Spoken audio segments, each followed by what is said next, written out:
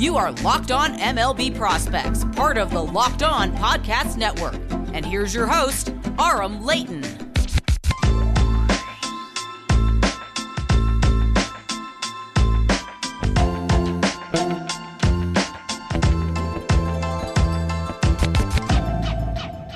This is Locked On MLB Prospects, your go-to podcast on the future stars of Major League Baseball. As always, I'm your host, Aram Leighton. I'm a prospect analyst and writer and the founder of JustBaseball.com. Today, we have a really fun interview with a very interesting and smart baseball mind, an under-the-radar guy that has been doing incredibly well and has been one of the best stories in the LA Angels organization so far this year. It's Anthony Mollrein, former 25th round pick from Samford, who is just doing an unbelievable job managing the staff as a catcher, particularly working with Reid Detmers, who has already had multiple outings this year, 15 and 16 strikeouts. I mean, he's been out of this world. Anthony Mollrein catches him essentially every single one of his starts. He talks a lot about how he and Detmers have worked together to get the most out of his stuff and what he's learned behind the dish. Also, his experience at Big League Spring Training this year, which was a really good opportunity for Mollrein to show what he can do defensively and show that he is ready for a more aggressive promotion. He had only played at rookie ball in 2019 after being drafted, makes the jump up to Double-A,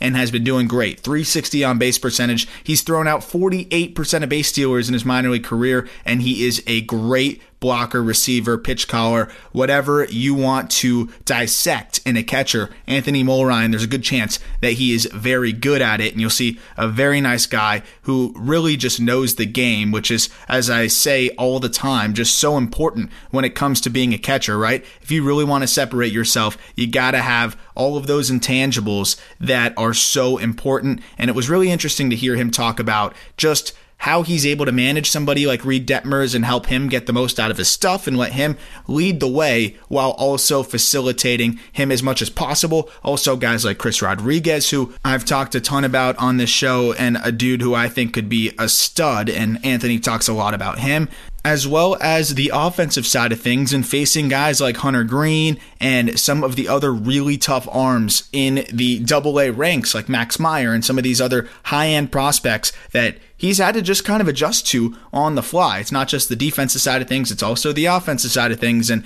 how he's been able to do that so well. And I really believe that you will enjoy this interview. Before I get to it with Anthony Mollrein, a reminder that this episode is brought to you by BetOnline.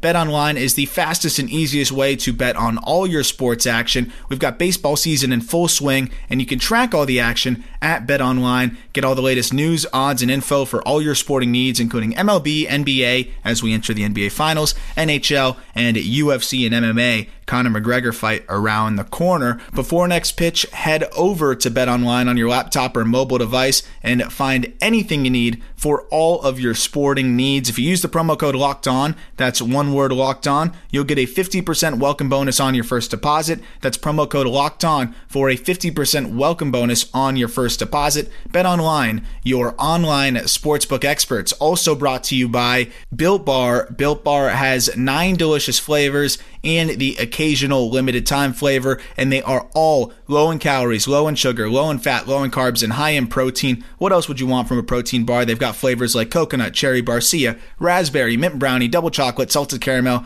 strawberry, orange, cookies and cream, and even German chocolate. There's a flavor for everybody. They're all roughly 150 calories. None of them have more than 5 or 6 grams of sugar, covered in chocolate, easy to chew, great for a keto diet. And if you go to Built.com, no more Built Bar, it's just Built.com, BUILT, and use the promo code LOCKED15, that's LOCKED15, you will get 15% off your next order. That's Built.com, promo code LOCKED15 for 15% off your next order at BuiltBar.com. So without further delay, here is the interview with catching prospect in the LA Angels organization. That is Anthony Mollrein.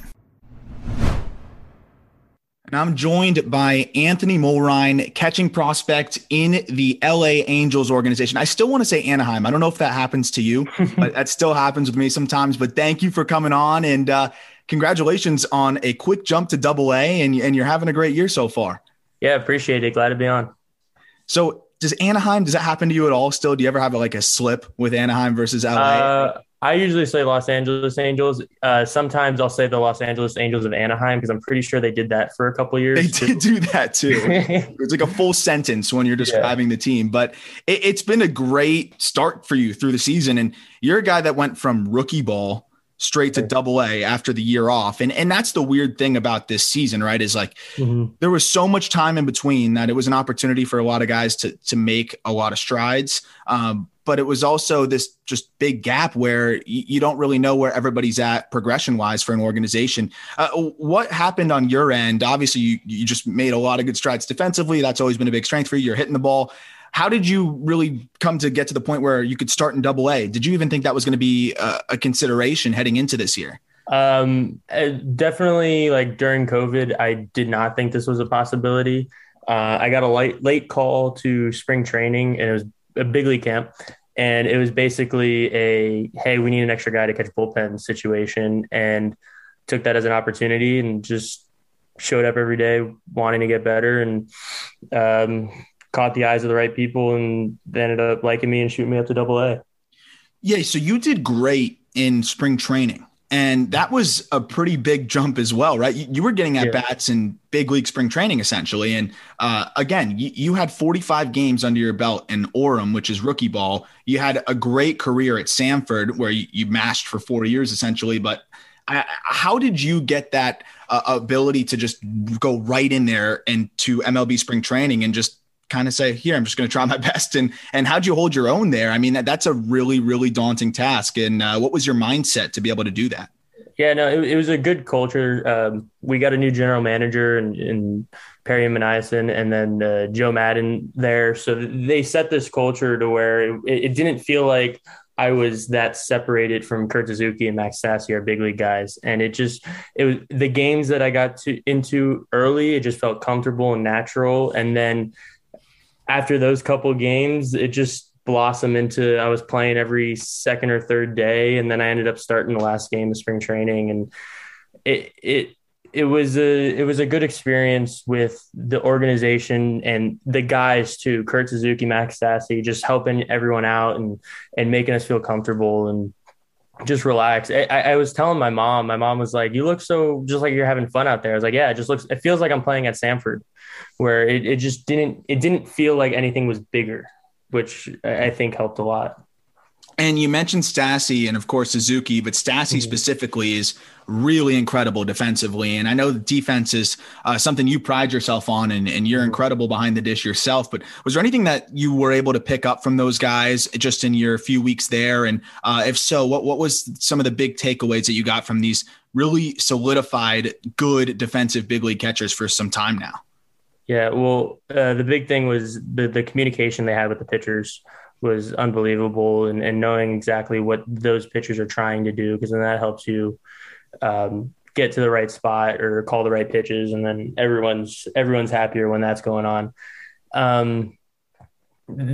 Me and Stassi actually had a couple different conversations, because he catches the ball. When he catches the ball, he kind of brings it in and I kind of push it out. So we had a couple different conversations about that. And he was showing me how I did it. I was showing him how he did it. And it's cool how catching isn't just one thing anymore. It's whatever helps you move the ball to the zone and steal strikes. Really good guys. And fun to work with. And you've had a great job of just being able to throw out base stealers in your minor league career. This year, you've thrown out 41% of attempted base stealers. And in your career now in the minor leagues, you're at 48%, which is absurd. And you got to skip through, which is one of the fortunate things, right? You got to skip through high A, which right now is just a haven for stolen bases. I just wrote something about that on justbaseball.com about how absurd it is. It's almost double the amount of stolen bases. The success rate's up about 10%. And for obvious reasons, I mean, pitchers can't even really hold guys on. How happy are you to be able to avoid that? And how would you even be able to manage that? Is that something where catchers, I'm sure you've talked to some guys in high A, what is their approach to something like that? You can't really do anything, right? No, you can't. You just got to throw your best ball down a second and hopefully it's good enough. And I know like our catching coordinator is really good at looking at video, watching it. So he's not just looking at box scores and saying, "Oh, Jimmy just had 3 stolen bases against him again." Like he's looking, what were those stolen bases? What times did that guy have down to second? What was the pitcher to home plate? What jump that guy the runner had? So yeah, it's not so much about throwing guys out there. Yeah, and that's the good thing in regards to just being able, you can look at pop time, you can look at those things. And with the base stealers, though, it's tough because you look at a couple prospects and you see a guy with 20 stolen bases in high A and you're like, okay, but he might not be able to do that at double A. And so at least it's a little bit more clear for the catchers. But you talk about communication with your pitchers, and that's something that you said you were able to learn a lot from with the big league guys. And you've got some pretty good pitchers on your ball club right now, including Reed Detmers, who you catch essentially all of his starts, right? And he has been one of the best pitchers in the minor leagues this year. He's had some of the most ridiculous starts so far. I think punched out 16 and 15, if I'm not mistaken, in 2 different outings. What has it been like catching him, and how have you gotten to learn him, and what have you just been able to develop in terms of your rapport with him and to get the most out of him? Because I think a lot of people don't realize that, of course, Reed is the one up there throwing it and executing pitches and stuff like that. But there's a big importance on the guy calling the pitches behind home plate. And those outings are partly your successes as well. Yeah, well, the first couple of games we had, we were not on the same page. He was shaking me off every other pitch, and it kind of showed in the box score. But as the season went on, we started to get on the same page of what he wants to throw, where he wants to throw it, where I need to set up in order to present it the best to the umpire, steal more strikes. But it's been really fun. I mean, I live with him. I hang out with him a lot, and just he gets more, as I get more comfortable with him, he gets more comfortable with me. And it's just about communicating. And even his last bullpen he just threw, I didn't catch it because I was catching that day, but he came over to me first and was telling me all about it and what he's trying to do on his next start on Wednesday and how excited he is for changing some things up. And hopefully we can get 17 strikeouts. I mean, it's crazy. 84 Ks in 46 innings. The command has always been a big calling card for him. The velocity has popped up a lot too. What makes him so hard to hit? As simple as a question as that is, obviously he throws hard and moves a lot, but without giving away the secrets, right? How is he able to get 15, 16 swings and Ks, in a single outing? And how are you trying to optimize that for him with your pitch calling behind the plate? Well, yeah, I mean, his fastball is an incredible ride. And it's a blessing and a curse because it's one of those things where he gets a lot of swings and misses with it, but those are why he gives up those home runs. Because if a guy puts a perfect swing on it, it's not going to be a line drive or a bloop single. It's going to be a homer. But that incredible ride with the fastball, the slider that he just started after he was done with his career at Louisville, he started that in 19 or 20 after he got drafted.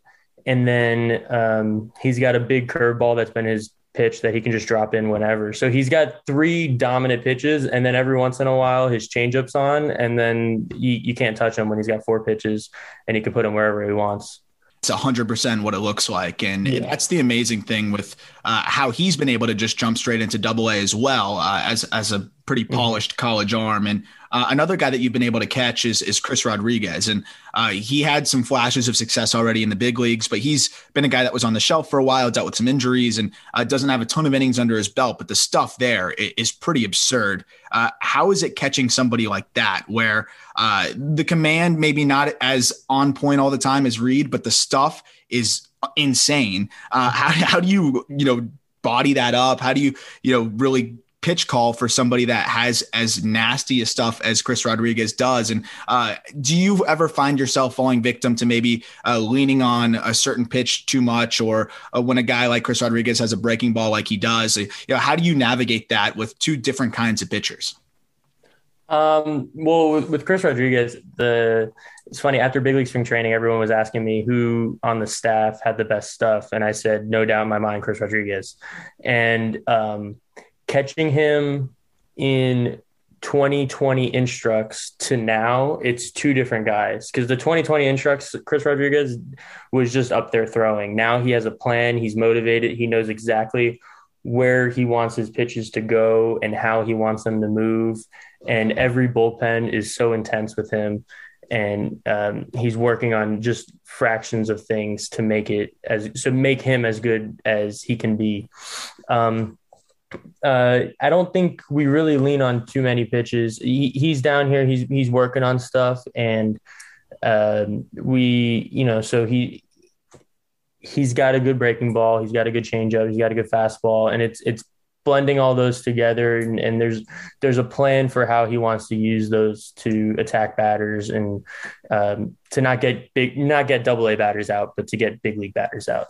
Absolutely. And speaking of, hitting now on the other side for you is you've been able to hit the ground running pretty well as a guy, like I said, going straight from rookie ball to double-A. And you're a guy that just puts the ball in play a lot.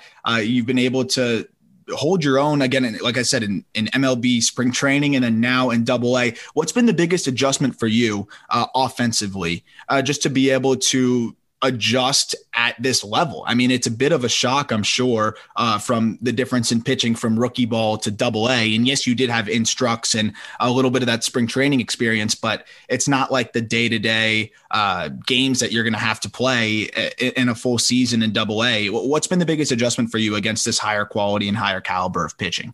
Yeah, from when I got drafted, the Angels have been making swing changes with me and to try to help with the path.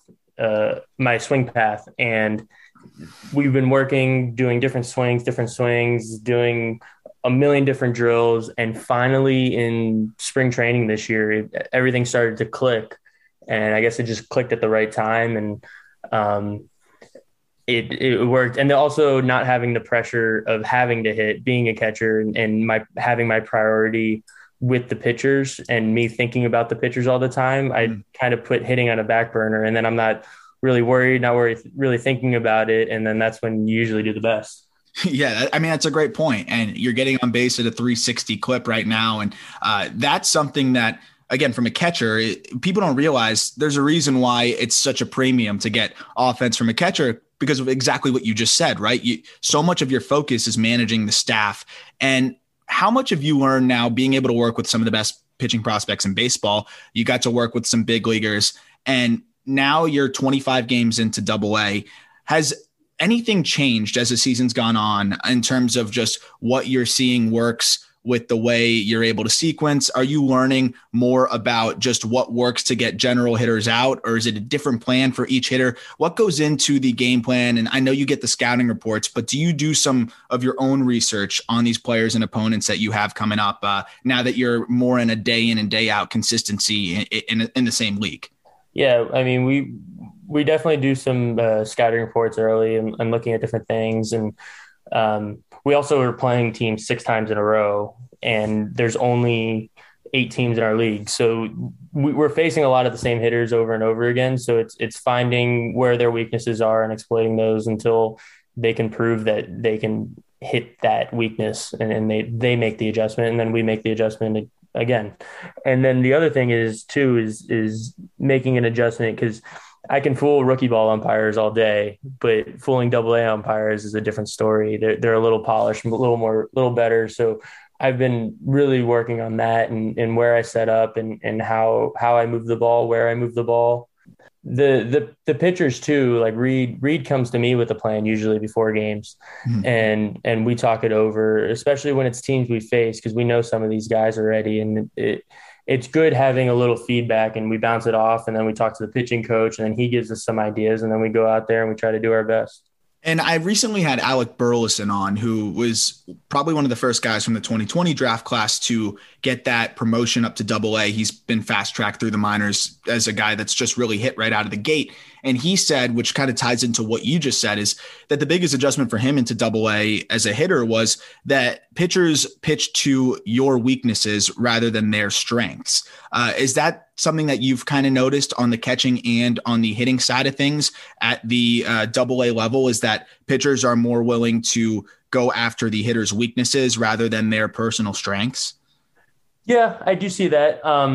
but I do also, as a catcher, I'd rather, at least when you have a guy like Reed, when you're catching Reed, you're going to pitch to his strengths because his strengths are probably better than your strengths, no matter what your strengths are. So I do see that a little bit because guys are able to do more things. But at the end of the day, it's whatever you're the most comfortable doing pitching, you're going to be the best at. And if you execute whatever pitch you're trying to execute, if you execute it, you're probably going to be successful more often than not.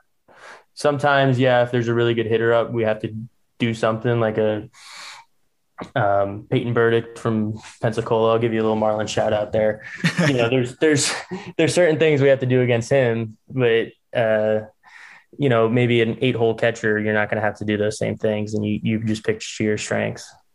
And your league is wildly talented. You mentioned Burdick. Bladay's a guy that you guys were able to keep in check a little bit. He's been a bit hot and cold this season. Burdick's been on fire, but also on the pitching side of things. The Marlins have Max Meyer, who's been phenomenal. Jake Eder has just got added to the Futures game. He's been spectacular in Double-A, but you've also seen guys like Hunter Green. I know you didn't personally face Nick Lodolo, but another guy that's in that same league. There's a ton of pitching talent throughout that specific Double-A league as well. And who's been the toughest matchup for you so far? And what was it like? I'm sure you enjoy the challenge, but who kind of brought you the most difficult at bat so far in your 25 games in Double-A? Well, just my first game in Double-A was against the Reds, the Chattanooga Lookouts, and Hunter Green started. And he broke the record for the most amount of pitches over 100 miles per hour in a professional outing. So it was a nice welcome to Double-A. Maybe if I faced him a couple more times, I might be able to get him. But he definitely got me that day. Yeah, I mean, if you have to start your season with just routinely triple digits, that's not usually the getting your feet wet type of thing you want to do. But Green's been fantastic. Lodolo has been even better. I know you didn't specifically face him, but I'm sure you got to see him. And what has been working, what stands out to you with Lodolo? I know the command's great. The stuff is obviously very good, but is there something that stands out with a guy like Lodolo? We're talking about you catch a phenomenal left-handed pitching prospect here. Lodolo is one of the best in the game as well. What does somebody like Lodolo do that makes him, have a sub-1 ERA essentially for most of the year? Yeah, no, he's just a complete pitcher. He has everything. He has deception. He has the fastball. He's got it all. And I didn't face him, but everyone on our team said no doubt that he was better than Hunter Green because we faced him back-to-back nights. So that they got a good up-close look at both of them.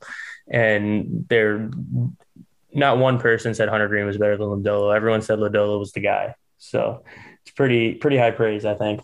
Yeah, definitely. And that's a guy that I think the Reds may even call up at some point this year. I really don't know what else he has to show at this point. Exactly. I think he's been fantastic. But for you now too, you had a really good, and I said 4 years, it was 3 years at Samford where you produced offensively. Of course, the defense was a big boost for you as well. At what point, we grew up in South Florida together. You were always a hell of a baseball player, but it's one thing to be a hell of a baseball player that gets a scholarship to Division I. And I'm sure professional baseball was always in your mind, and it didn't surprise me to see you eventually get drafted. But at what point did you think it was really something that could happen? When did you realize, like, I can actually make a career out of this thing?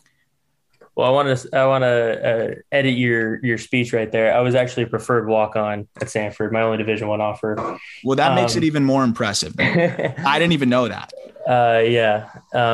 So that was my only college offer was there, and it was a preferred walk-on spot. And I did end up get on scholarship after my first year, but probably after my sophomore year, I had a pretty good sophomore year where I hit 300, and that was the year we made it to the regional. It would be Florida State Friday night, which was amazing. And after that season, I felt like I did enough defensively, and then I did enough offensively that year. And then that's where I started getting a little bit of conversation from some scouts that like, oh, maybe you can go after your junior year. And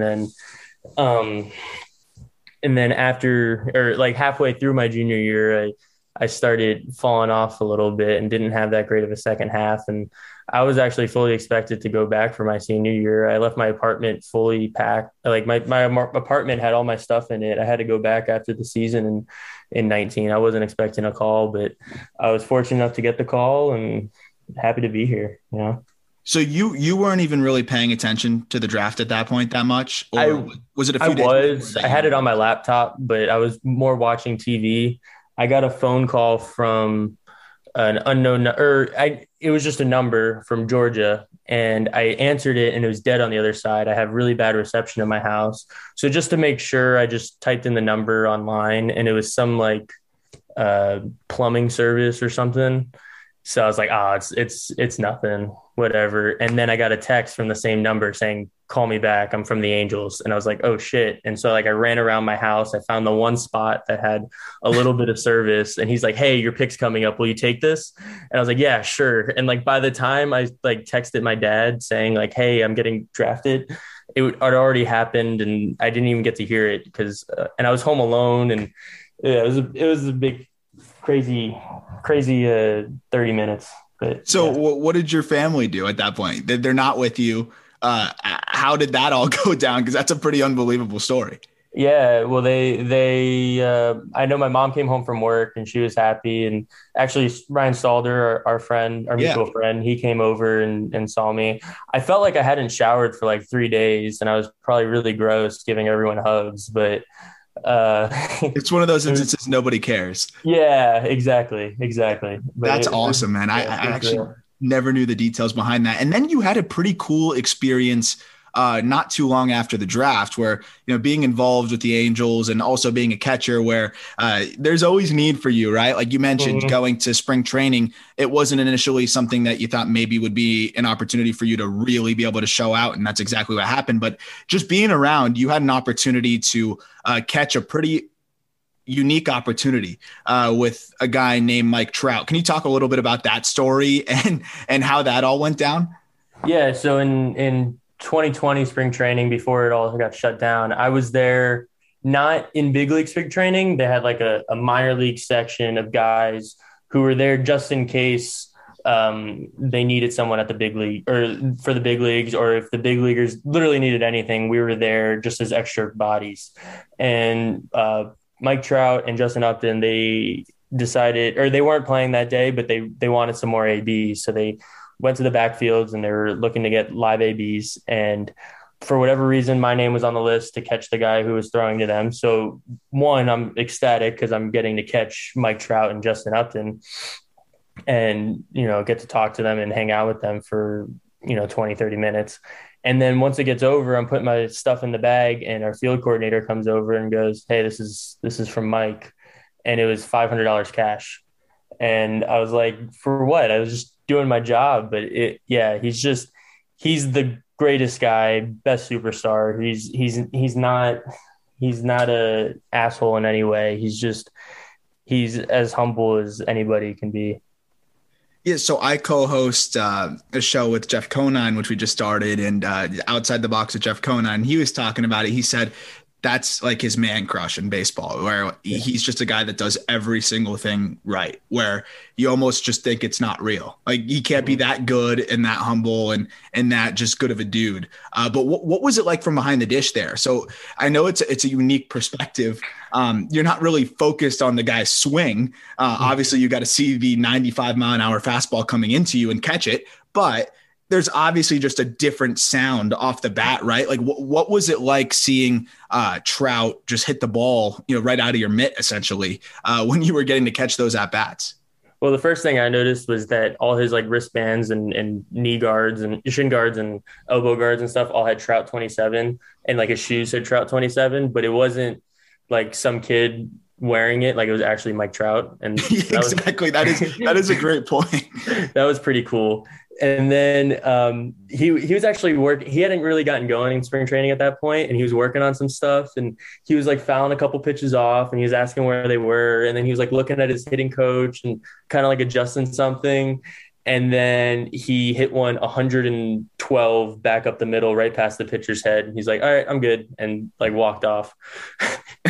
It's just Yeah, absurd. it was unbelievable. And it's not like Justin Upton's a slouch either. That guy can hit the ball. He's actually enjoying a pretty good year this year. But I just thought that was one of the coolest stories ever, because that's something you dream about, and you wake up and you're like, oh, I had the craziest dream. I was catching, Mike Trout's live at bats and Justin Upton's live at bats. And I was telling my friends that most people would pay $500. 100%. And he gave me $500. Like, oh, okay. Thanks. Yeah, exactly. I mean, I think you do that probably every week for free, right? Yeah, exactly. And did you get a chance to talk hitting at all with those guys? And has there been anybody else? You mentioned Stassi, you mentioned some of the other guys that have been able to help you a little bit. Mm-hmm. Has anybody else, any other big leaguers or anybody else in the organization that's really been a good resource for you, someone you can bounce stuff off of and stuff like that? I didn't really talk to many guys. They kind of keep us separated, but in big league camp this year, I would go to the cages and wait for my time to hit. But usually the big leaguers, the actual big leaguers would hit in there earlier. And just watching Anthony Rendon and how he approaches everything. At first I thought like, oh man, this guy doesn't care about anything. He got his contract, he's whatever. But then you really watch him and you really look at how he's doing things, and he does care more than anybody. And it's the perfect like baseball persona of not giving a fuck, but then also giving a fuck and not letting anybody else know that you're giving a fuck. And anytime something goes wrong, or he could get a home run to win the game, or he can strike out to lose the game, and he's going to look exactly the same and have the same demeanor. And it's the same demeanor when he's in the cage and just getting his work in. And it was pretty cool to watch that. And so you would say being even keeled like that, I mean, in a game where there's so many ups and downs, and usually more downs than ups, even if you're some of the best players in the game, that's something that stood out to you. You're saying basically just to be able to be so even keeled. Exactly. And I can kind of see that in Rendon, no doubt. Mm-hmm.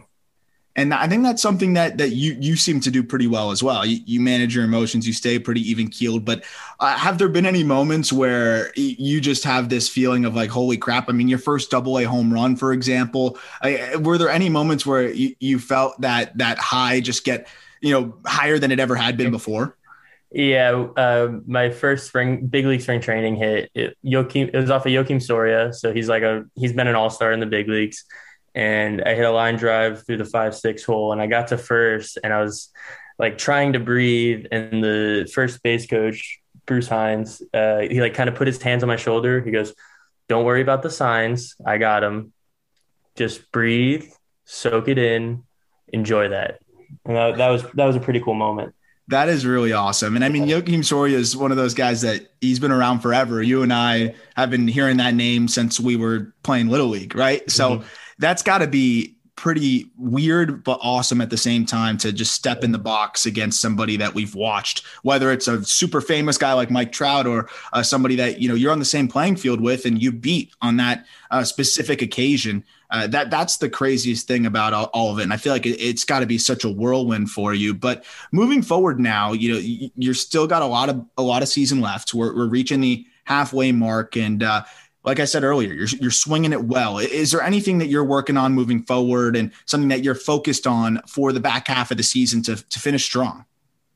No, just keeping on doing what I've been doing, keeping my communication up with the pitchers, and just trying to be the best player that I can be, the best player I know that I can be, and to not fall off. I know there's ups and downs, but I don't want it to turn into a more down than up. Just keeping on that same plane, trying to keep even keel. And that kind of ties right back to what you were saying about Anthony Rendon. And with you too, as a catcher, we would talk about how there's just different timelines, and you don't really know how it all is going to work out. And sometimes you have to get pulled up immediately. What is the way that you're able to just kind of get that going in your timeline in your head? Are you ever thinking about when you could eventually make it to the big leagues? Is that something you even have crossed your mind, or is it more of a one day at a time type of thing? Now that you're getting closer and closer, again, you were in rookie ball, which seems like it's forever away, and then now you're one level away from being one level away. Yeah, it's easy thinking, oh, I'm in AA now that I'm so close, but the realistic side of me was I did just skip 2 levels. So for me to skip another 2 levels another level would be a little fast. But no, I'm just trying to play every day. And if that's good enough, that's good enough. If not, maybe next year. It's not I'm not in a rush. I'm 23. I got plenty of time. Yep, you're technically a year and a half younger than the average age of your competition in AA. So yeah, you've got plenty of time, especially as a catcher as well. But one thing I wanted to ask you, because we're talking about the big leagues and we expect you to be there eventually, whether it's this year, next year, or whatever. I got all the confidence in you, but there's a lot of talk about, maybe automated strike zone, all of those things. You've mentioned now several times in this interview that, presenting strikes, stealing strikes, being able to do those things, that's an art form. And defense for you is something that has always been a big value booster for you as well, because of everything you're able to do behind the dish. What are your thoughts on an eventual automated strike zone? And as a guy that likes to do all of those little things and, does a good job of it, where do you stand on all of that? Yeah, I mean, it does scare me a little bit because the thought is if there's an automated strike zone that they'll just put some big donkey back there and it'll become like first base. But then the other half of me is like, yeah, maybe, but catching still, there's so much more. There's the blocking, there's the throwing, there's the communication with the pitchers, it's the pitch calling. So hopefully I think that I'd still be all right, but I wouldn't want that to happen. I like the way it is. And even though the umpires aren't perfect, I mean, it's just part of my game. It's part of who I am, 100%. And that's the part of me where I do love just having that traditional aspect to the game. And then it's one of those things where you go back and forth, because then you get screwed on a call a couple of times and you're like, oh my gosh, when it's just brutal. And I would say that it's getting a little bit worse at times now, but it's because guys are throwing pitches that are faster than ever before and that are nastier than ever before. Do you think that, and this is a little bit of a reach, but I was listening to an interview with Charlie Blackmon, and Blackmon was talking about how a big problem with the sticky stuff, and without getting too deep into that, but that baseballs were doing things that they've never really done physically, right? Like in our brains, we have the ability to predict where the ball is going to go based on what we know. But because of the just absurd spin rates on balls, that it almost made it impossible to know where that ball was going to end up. We've seen that kind of change now, and offense has come back big time over the last couple weeks in the major leagues. Do you think that plays a component into umpires calling balls and strikes with how much these pitches were moving before? And now that offense is creeping back, do you think that maybe even umpiring will get better? Or is this something that is going to be difficult now that everybody has ridiculous stuff regardless? I think the sticky stuff, it'll make a little bit, at least at the big league level, or all around, it'll make a little bit of adjustment where hitters will be able to be a little bit more successful. But overall, and it's just throughout history, athletes get more and more dominant and more explosive and more just better overall. So I think we're just going to continue to see nastier and nastier stuff and harder pitches, and it's just how the game's going. Regardless, Manfred and baseball is trying to do all they can, but I don't know how much they can actually do to stop it. As long as they don't move the mound back, it's good with me. One last question for you, and it's who is not, we talk about the big name guys. You're out there playing with everybody on a daily basis. Who's the one player on your team or that you've seen in the minors that you feel like is not getting enough attention that has stood out to you? If there is anybody that you've noticed like that. Interesting. Maybe even from behind the dish, like this is a guy that you feel like you have to game plan a bit more for than maybe other teams do, or that you think doesn't get enough attention from the scouting reports or whatever it may be. Someone that just it doesn't show up on the top prospect list, but is a tough guy to get out. I think Burdick is a great example of that, frankly, but he's starting to get that recognition. Is there anybody else that's kind of in that vicinity? I mean, we got a guy, Michael Stefanik. He's in AAA with us right now. He's in AAA, and I think the Angels have realized his worth and his value. but he was a undrafted kid out of an NAIA school in California. And everywhere he's been, he's hit. He shot up the minor leagues. I think he's a couple years older than me. He might be 25, 26. He's in AAA, probably hitting close to 300. I don't know. Every time I go on Instagram, he's posting another video of him hitting a home run in the in the PCL. But he's just incredible. And I think that he's just like a David Fletcher 2.0, where he hits everything and just a grinder. Yeah, 311, 395, 449 slash line on the year. That's exactly what I was looking for. That's a guy that now I can pay attention to, and I'll cite you on the next underrated prospects highlight when I talk about this guy, because he's mashing. I'm looking forward to looking into him. But this was awesome, man. I'm so excited for everything you've got going on. I mean, to see you already hitting in AA and all the things you're doing defensively, it's been so much fun to watch you behind the dish and at the plate, and all the best moving forward in the season. Looking forward to talking to you ahead of your big league debut, but I'm sure we'll have a few more conversations before that, and open invitation on the show anytime. Awesome. Appreciate it. Thank you for having me. So that was Anthony Mulrine. I hope you enjoyed that interview. Some really good insight on some of the more intriguing pitching prospects in baseball, whether it's from a hitter's perspective or from a catcher's perspective. And I always enjoy bringing on catchers and talking to them because they just have a different perception of the game, for better, right? Just knowing the game to a different degree, which is usually required for the guys that are elite defensively. And I really do believe that Anthony Mulrine has the potential to be a very, very good defensive catcher at the major league level. The kind of dude you root for as a 25th round pick, as a preferred walk-on at a mid-major school. Just a really awesome story, hard worker, and it's great to see it paying dividends for him at the AA level. Definitely keep an eye out for Anthony Mulrine in the future. His defense and his ability to just get on base is something that's going to help him at the next level, and I think get him to where he needs to go. As always, thank you for listening, and I look forward to talking prospects with you tomorrow.